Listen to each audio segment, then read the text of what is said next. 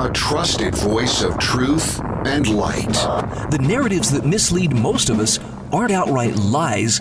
They're the deliberate omission of facts that could give us a more complete picture. And a rally point for those who've accepted the reality that they are not sheep. The world needs your leadership, and the essence of leadership is using your influence wisely wherever you happen to be standing. This is The Brian Hyde Show.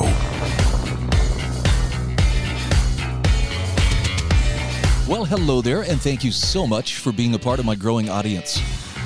Hopefully you've come by to pull up a chair, put your feet up, and revel in wrong think. I'm happy to introduce you to some of the finer points of it, although I'll admit I'm still kind of learning the ropes as I go. Our program is brought to you by Altabank Mortgage, Landmark Risk Management and Insurance, as well as Monticello College. Quick programming note, coming up in the second hour of my show today, I will be visiting with Monticello College President and Founder, Dr. Shannon Brooks. He's going to join me to talk about what it means to be LIBOR. There's a word that isn't on everybody's tongue, but once you have heard the definition of LIBOR and you realize the root that it provides to so many common words that we use, you'll quickly grasp the importance of why it matters and perhaps more than ever in our current climate.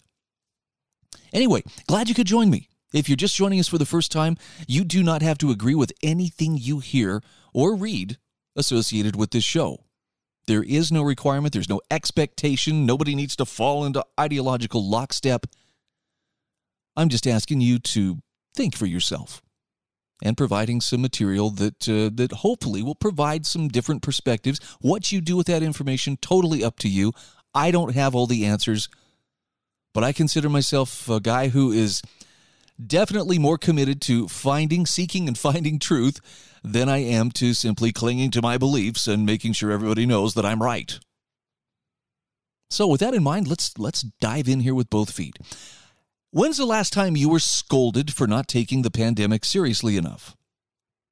I've kind of seen this back off a little bit here of late, and it's even at its worst, I don't feel like I got any real terrible scoldings. No real, cussing out over, you're not taking this seriously.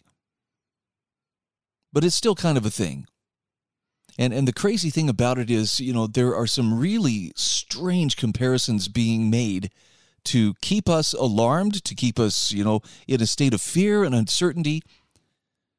And that's followed up with the question, but are they necessary? Is it keeping things in perspective, or is this just, hey, you look like you're running a little bit low on fear? One of the big memes that I found was particularly truthful and actually tickled me a bit was early on when the lockdowns took place. Remember when they would tape off playgrounds with crime scene tape? Do not let your children play here. This is a vector for disease. And anyway, people were actually getting arrested. People were calling the police. Hey, we got people down here having fun at the playground. And one of the best memes was a Karen, and I'm sorry, I know the kindest lady. I have my part-time job in retail. I run into a lady named Karen all the time. She is really, really sweet. So it's unfair that unfortunately Karen means a busybody with a chip on her shoulder. But there was a picture of a Karen who I think the original news story was this Karen had actually called the police because she encountered some people, black people, barbecuing at the local park. There was nothing illegal about it, but something displeased her, and so she did what Karens do, and that is tried to force the issue, tried to impose her will by getting the state involved. And thankfully, the police told her to go pound sand, but somebody took a picture of her on her, cell phone trying to call the police, and yeah, there's people barbecuing at the park. I don't think they're supposed to be doing this. Could you send someone out? Well, they took that and turned it into a meme. Here's Karen on her phone, and the caption says, "Hello, I'd like to report some people who aren't living in fear." I'm sorry, but that's still funny no matter how you look at it. What an interesting attitude.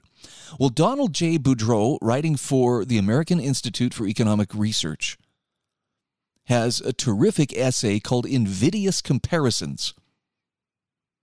He says a few days ago he received an email from a friend who's angry at what he describes as as Donald Boudreau's refusal to grasp the full seriousness of the COVID threat. And his friend elaborated, this is a disease that has killed more than 400,000 Americans and is continuing to kill more. That's more than 100 times the number of people killed on 9/11.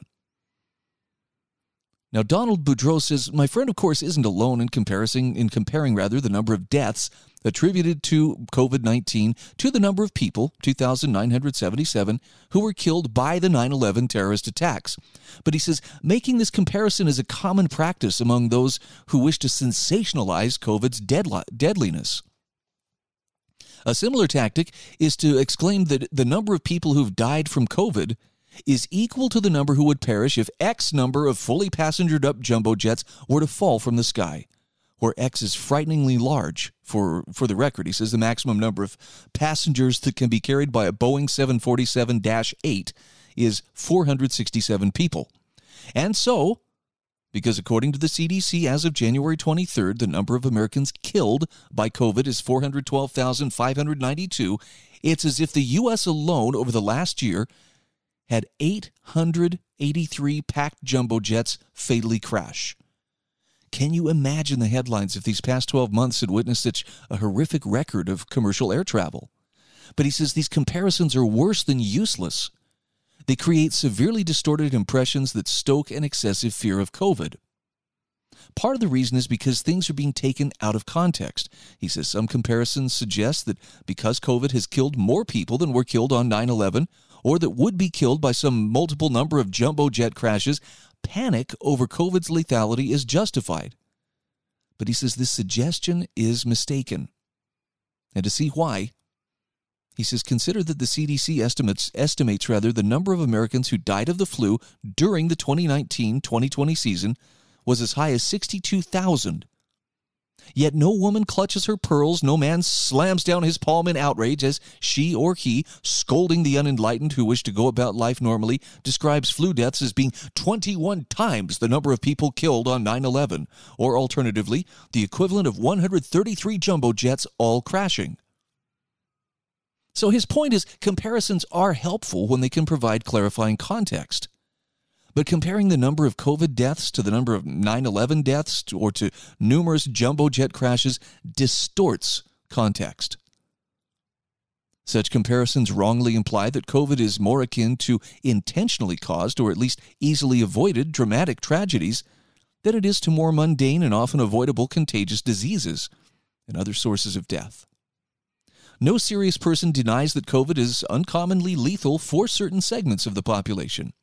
Yet SARS-CoV-2 is nevertheless an insentient virus, much more like seasonal flu than it is like terrorists or a large fleet of negligently piloted or poorly maintained jetliners.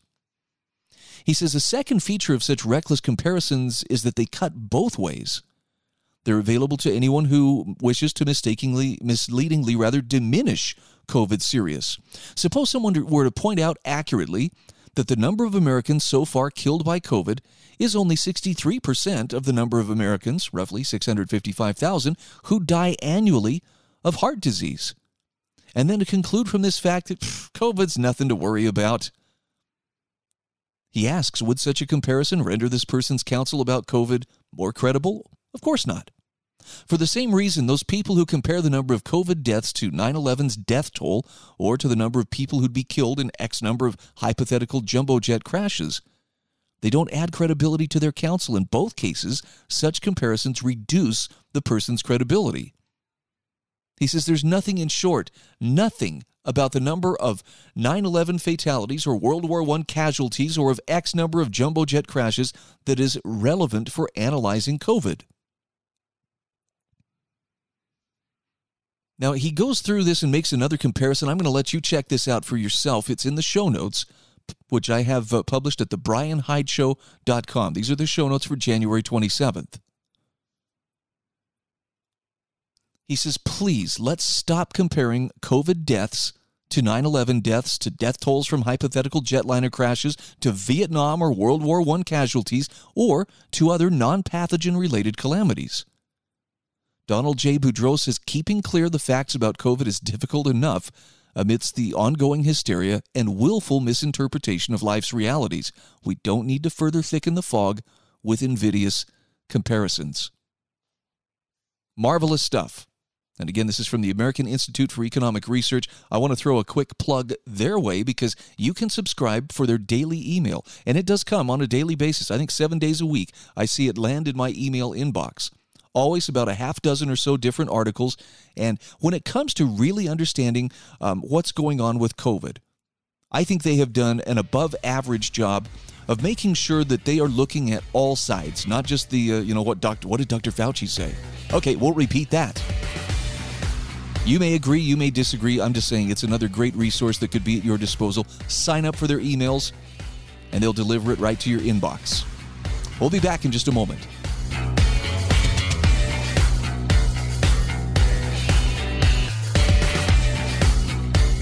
This is The Brian Hyde Show.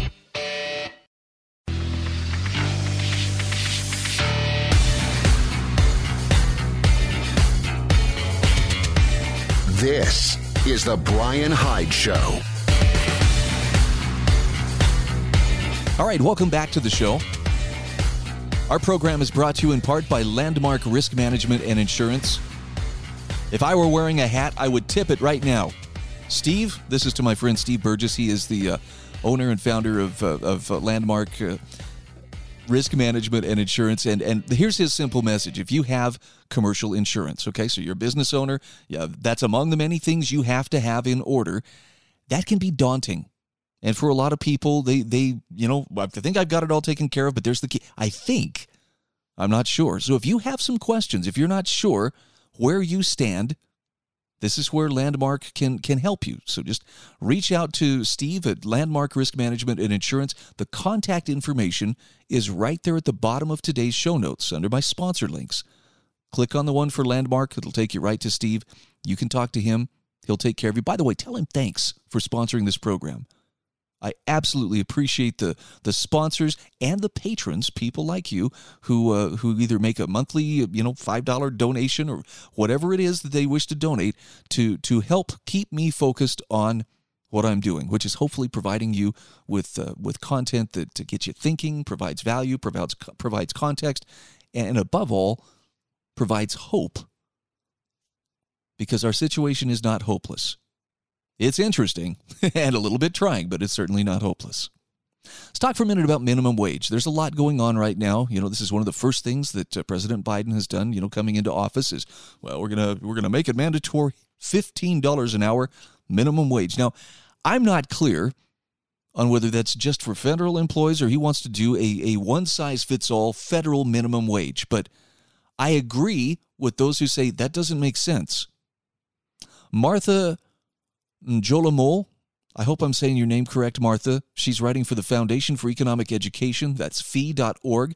She has a marvelous essay on why that one-size-fits-all federal minimum wage makes 0 sense.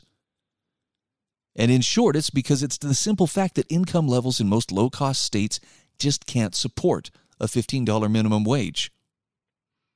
Here's how she puts it. She says, President Joe Biden's new $1.9 trillion COVID-19 relief proposal includes a surprising provision, raising the federal minimum wage to $15.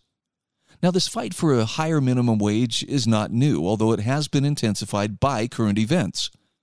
The idea, more specifically, is to provide a living wage.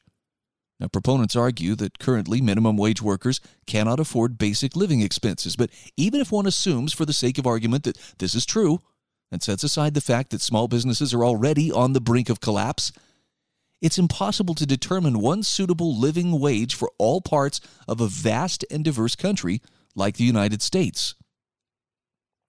She said, starting January 1st of this year, about 24 states have raised their minimum wage. According to The Economist, even after these 24 states raised their minimum wage, only 3 states are offering a minimum wage above the state's, quote, living wage. Now, a living wage in this case is defined as a theoretical income level in 2020 that allows an individual to afford adequate shelter, food, and other basic necessities.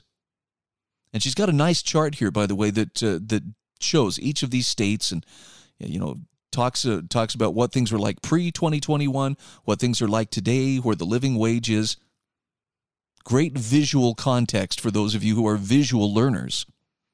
She says one important trend here is that out of the 24 states, only 3 states, New York, California, and Massachusetts, require a living wage of $15 or higher. In the rest of the country, the living wage is actually less than $15 an hour. Additionally, the gap between states is staggering. Take, for instance, Arkansas and New York. Arkansas has a living wage of between $10 and $11 per hour. New York, on the other hand, has a living wage of $15 and $16 per hour.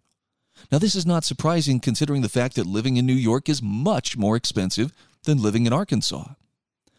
But it does make it hard to imagine any good reason the 2 states should have the same minimum wage. What would happen if Arkansas businesses were forced to offer the same level of wages as businesses in New York? Businesses in Arkansas would see their labor costs relative to levels of income rise significantly, a larger increase than New York businesses would face. And that means Arkansas businesses would have to offset this rise in costs. Now, to the extent they can, they'll raise the prices of goods and pass those costs on to customers. But it's more likely that businesses in states like Arkansas will be forced to cut jobs or reduce the hours of workers, and likely at a higher margin compared to high-income, high-cost states. It's a simple fact that income levels in most low-cost states cannot support a $15 minimum wage. Now, the American Enterprise Institute calculated what a $15 federal minimum wage effectively amounts to in each state. And by indexing each state to D.C.'s cost of living, which, by the way, happens to be the highest in the nation, a $15 minimum wage translates to a remarkably higher wage in most states. So in low-income, low-cost states like Alabama, a $15 minimum wage had an effective value of $20. And I love the map that she includes here. I'm just looking around, and most of them are going to be closer to $20. It's funny, California, it's actually $15.76.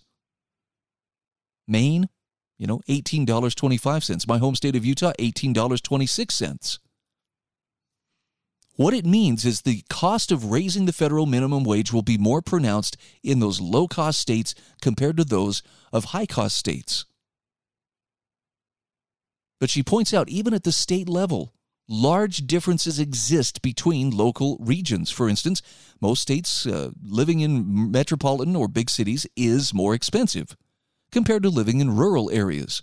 So when we talk about averages, state living wage figures tend to skew those differences in local living costs.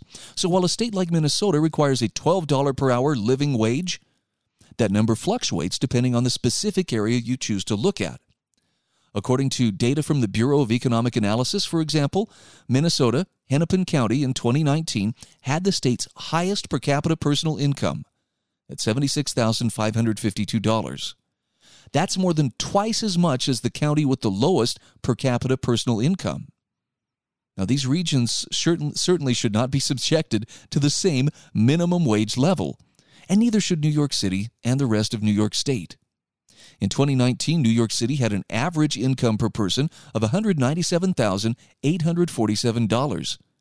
Yet New York State's average per capita personal income is about $72,000.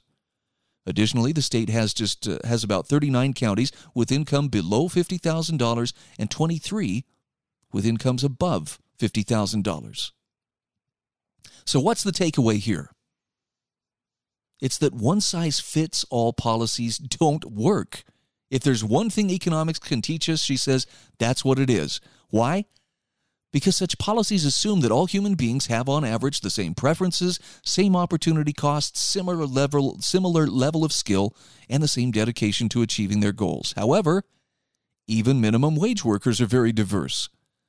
The minimum wage workforce is made up of young teenagers that want to do part-time work to gain experience, entry workers that happen to be on their way to climbing up the economic ladder, workers that for various reasons prefer to work part-time, low-skilled individuals who are, for lack of a better word, unluckily stuck in low-paying, less productive sectors of the economy. For some reason, this last group is always the one used as a base for what should be done. But she says data from the Bureau of Labor Statistics show that minimum wage workforce is mostly made up of young, less educated, part-time workers who are less likely to be married or have a family. Furthermore, the population of workers earning the minimum wage is very small compared to the total workforce and has been shrinking. And these are groups of people that can't be lumped together, and what helps one group does not especially help the other. We got to pause here for a moment, so we will. When we come back, we'll finish up this article, why a one-size-fits-all federal minimum wage makes 0 cents. That doesn't mean you're turning your back on the people who may be, struggling to make ends meet. It's just facing a reality that this particular brand of government help doesn't really seem to be helping.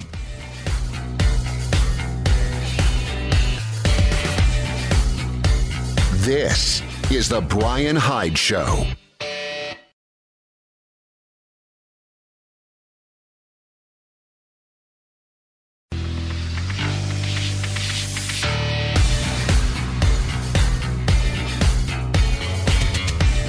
This is The Brian Hyde Show. Hey, welcome back to the show. I am sharing with you a remarkable essay by Martha Njolomol. I'm probably mispronouncing Martha's last name, but I love her take on the federal minimum wage. She's an economist at the Center of the American Experiment.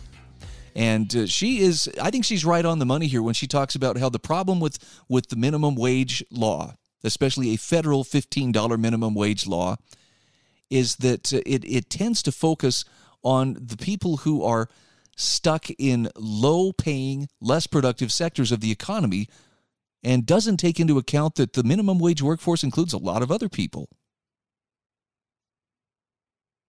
She says older, low-skilled workers, for example, could potentially benefit more from training initiatives that help close the skills gap so they can be paired up with better-paying jobs. They can furthermore be helped by loosening laws that restrict entry into lucrative occupations. And young workers, on the other hand, could be helped if the minimum wage was lowered or even abolished, and so would small business. There are countless fundamental differences within our economy that a one-size-fits-all federal minimum wage can never take into account. I think to me, the worst part about mandating, well, you businesses, you need to pay your employees more, pay them that living wage.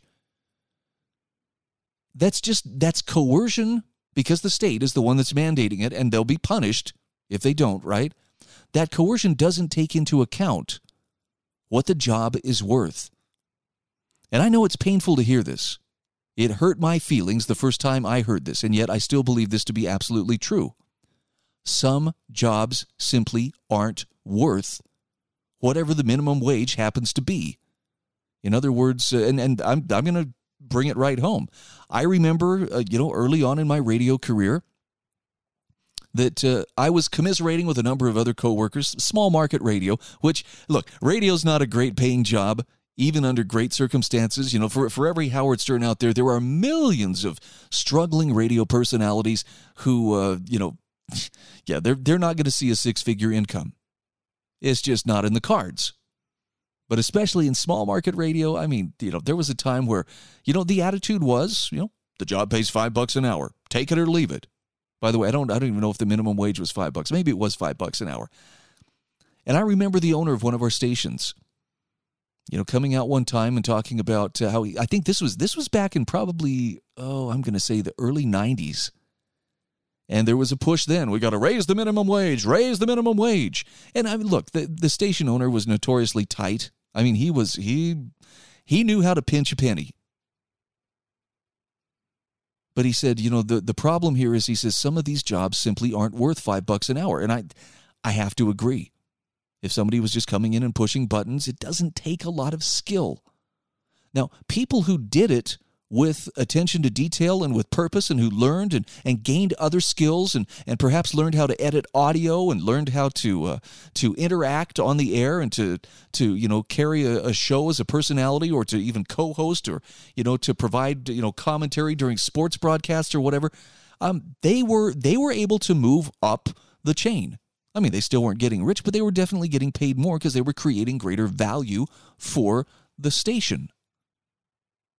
And I remember it stung the first time I heard him say, well, some of these jobs really aren't even worth $5 an hour. And it's true. I mean, I didn't want to agree, but looking back on it now, I'm like, yeah, he was right. He wasn't just, stingy, which is what we were kind of attributing it to.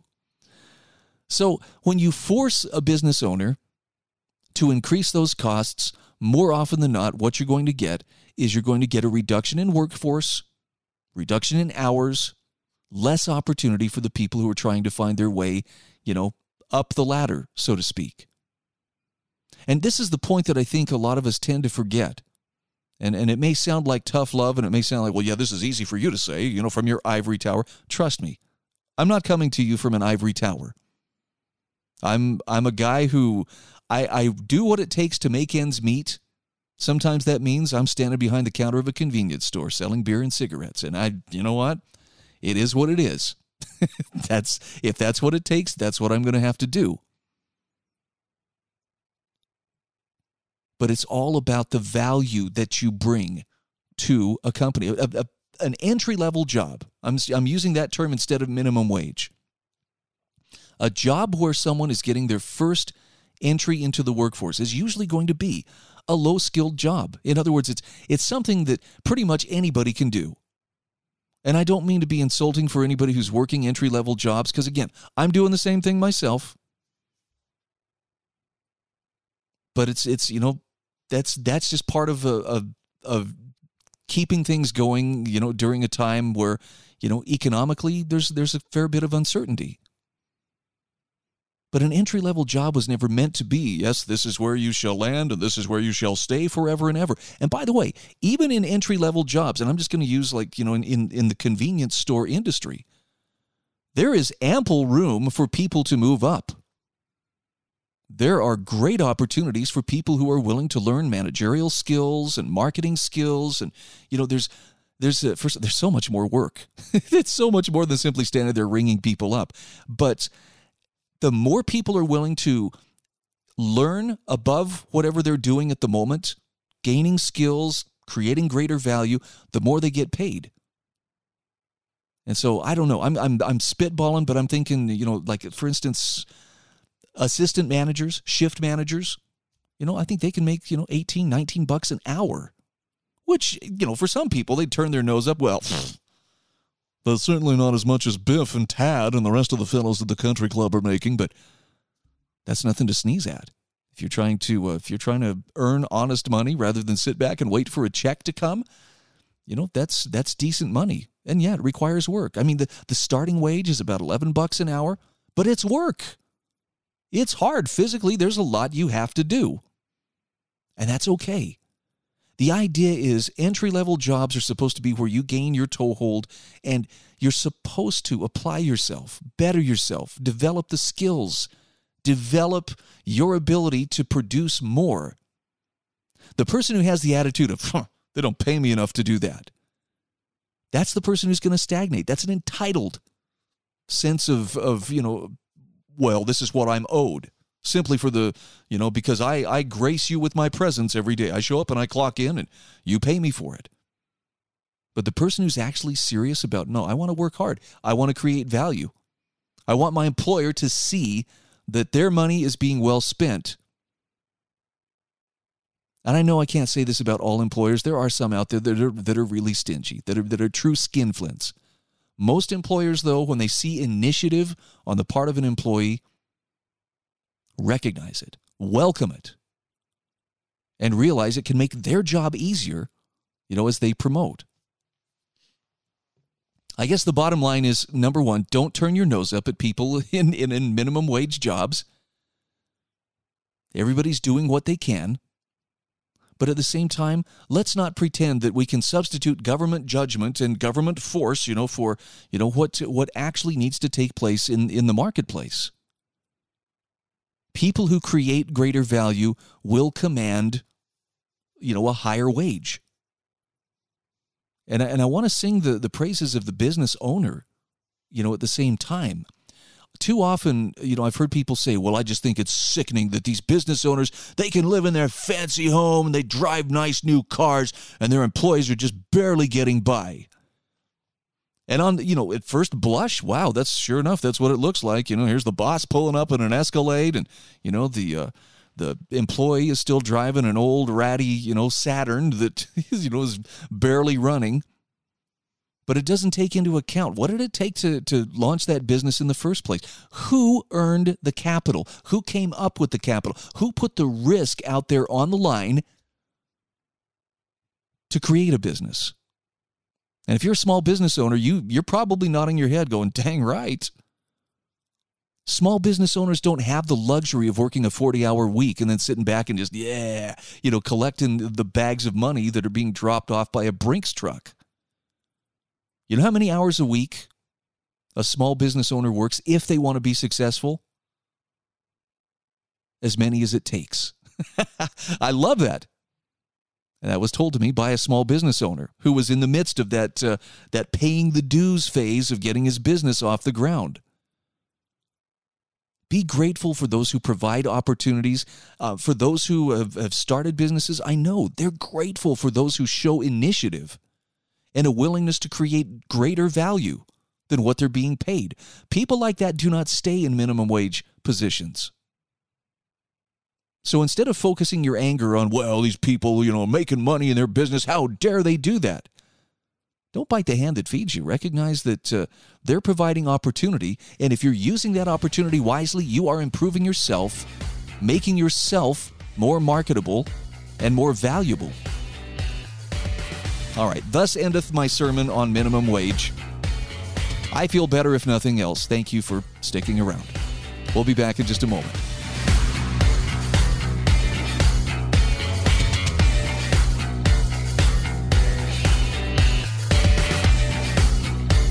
This is The Bryan Hyde Show.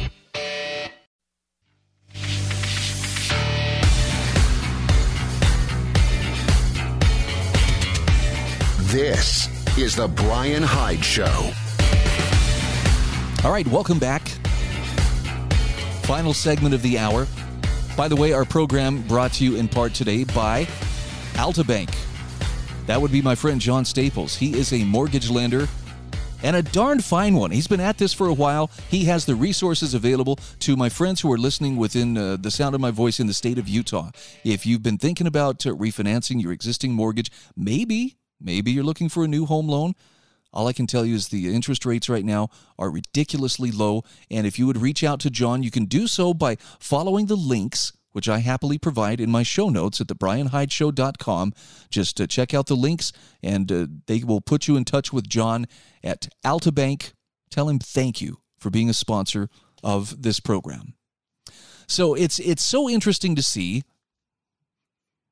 that in our nation's highly politicized atmosphere right now, there's a lot of concern about where we are going as a country. But I think that the deepest concern I'm feeling right now is what's happening in the minds of the people, the political class, particularly those who occupy Washington, D.C. The unrest earlier this month at the U.S. Capitol, I'm not quite to the point of calling it an insurrection, but then again, I'm not caught up in the political soap opera either. But they talk about this as well. This is the most grave danger we faced, and there is a very concerted effort to take the war on terror, yes, the one that we have been using to destabilize, that our government has been using to destabilize and create havoc around the world. Just look up when you have the inclination, the number of innocent people killed by American drone strikes, collateral damage to U.S. drone strikes. And tell me that it's easy to shrug off. Well, they shouldn't have chose to live in a war zone, or whatever, excuse or deflection you may want to throw at it. It's scary. And the same people who have been prosecuting that and thinking, no, this is a good thing, this is how we enforce our policy, want to bring that home. Now, thankfully, there are a few voices of reason out there. Former Congresswoman Tulsi Gabbard is actually one of the most welcome voices of reason in this disturbing trend. Listen to the comments she had to make to Fox News regarding these proposed domestic terrorism laws and how they directly undermine the Constitution, how they directly undermine the limits on government power, and target run-of-the-mill Trump supporters and right-wingers as potential terrorists. Former Congresswoman Tulsi Gabbard from Hawaii, Democrat, joins us now. Congresswoman, great to see you. I know you've just been out of the job for a week or two. Are you surprised they're pushing forward with this extra surveillance on would-be domestic terror?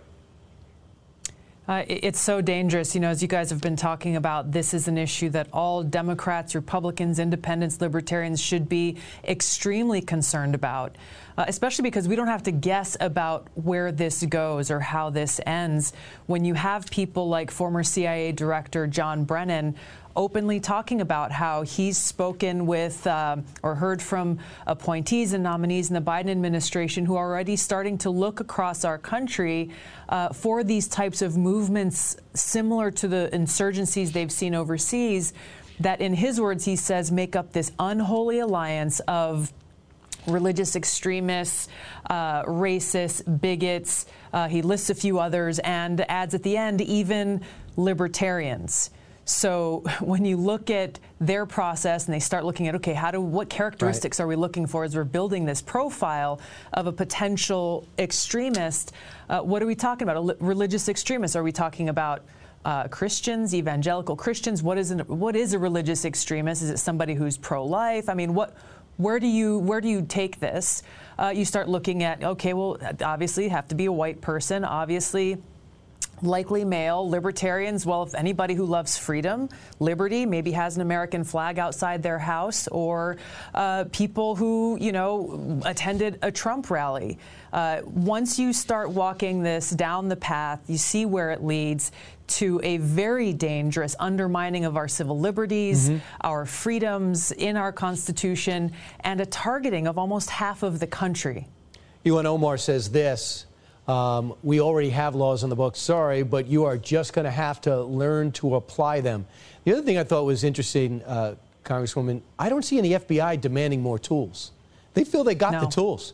These are congressional leaders or members who feel as though they're so freaked out by Trump supporters, they still can't understand why anyone would support him. They want to get to the bottom of it. And do you think the whole deprogramming of Trump supporters, this new buzzword among detractors and Democrats, has anything to do with this? Yeah, I think it does very directly. I think just on the FBI front, I read a great op-ed this morning from a former FBI agent who made a very strong case for why this new domestic terror law introduced by Adam Schiff is wrong and is directly going to undermine our constitutional rights and freedoms. This whole effort, whether you're talking about this bill or people saying that we have to deprogram these Trump cultists and people who voted for Trump because they've been radicalized, all of this just goes to further tear our country apart. And it moves towards the thing Joe Biden said in his inauguration speech that he shouldn't happen, which is a dehumanization of your opponent.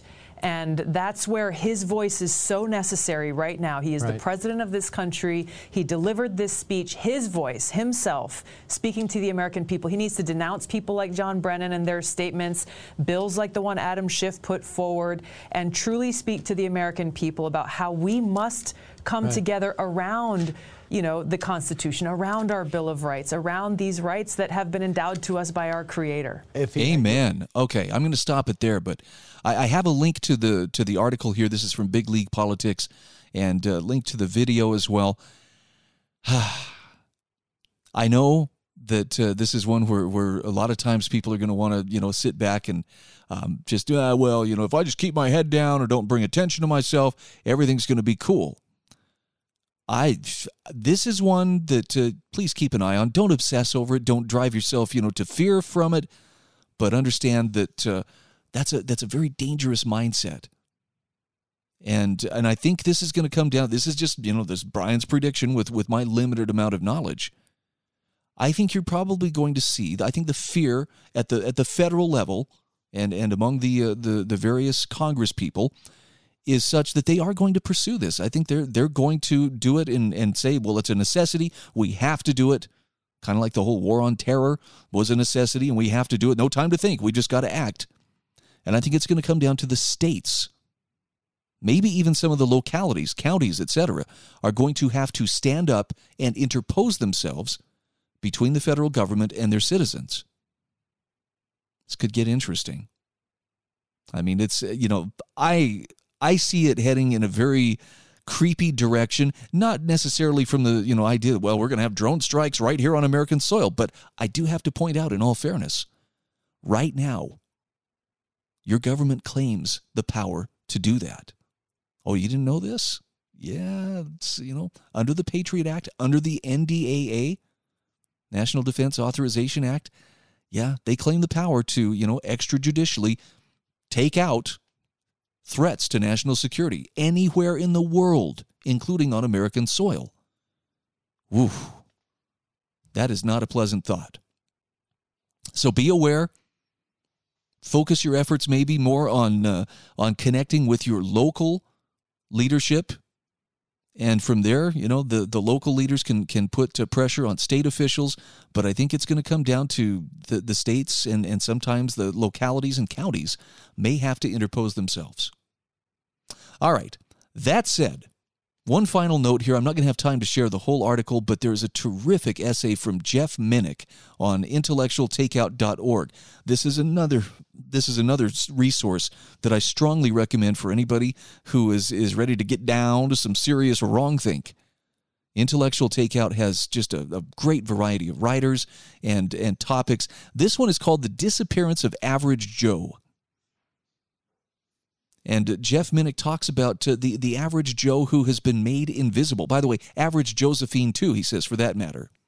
And he asks the question, and I think this is a fair one, who today really speaks for the barber in Weaverville, North Carolina, who just spent 8 hours on his feet clipping away and calculating how many heads of hair he has to cut to send his daughter to college in 5 years? Who speaks for that woman from Southside Chicago who works full-time while raising 2 sons, arriving back at the apartment late in the afternoon to make supper for the boys before sitting them down to do their homework? Yeah, no names really come to mind, do they? Which politicians or talking heads really even cared when coronavirus lockdowns permanently closed bowling alleys, movie theaters, or restaurants? I'll let you sort out the rest of this article for yourself. Again, this is from Jeff Minnick from intellectualtakeout.org. The Disappearance of Average Joe. Who really keeps our country up and running? He does have this thought here from Emerson. Men are respectable only as they respect. Something he says those governing our country may want to bear in mind.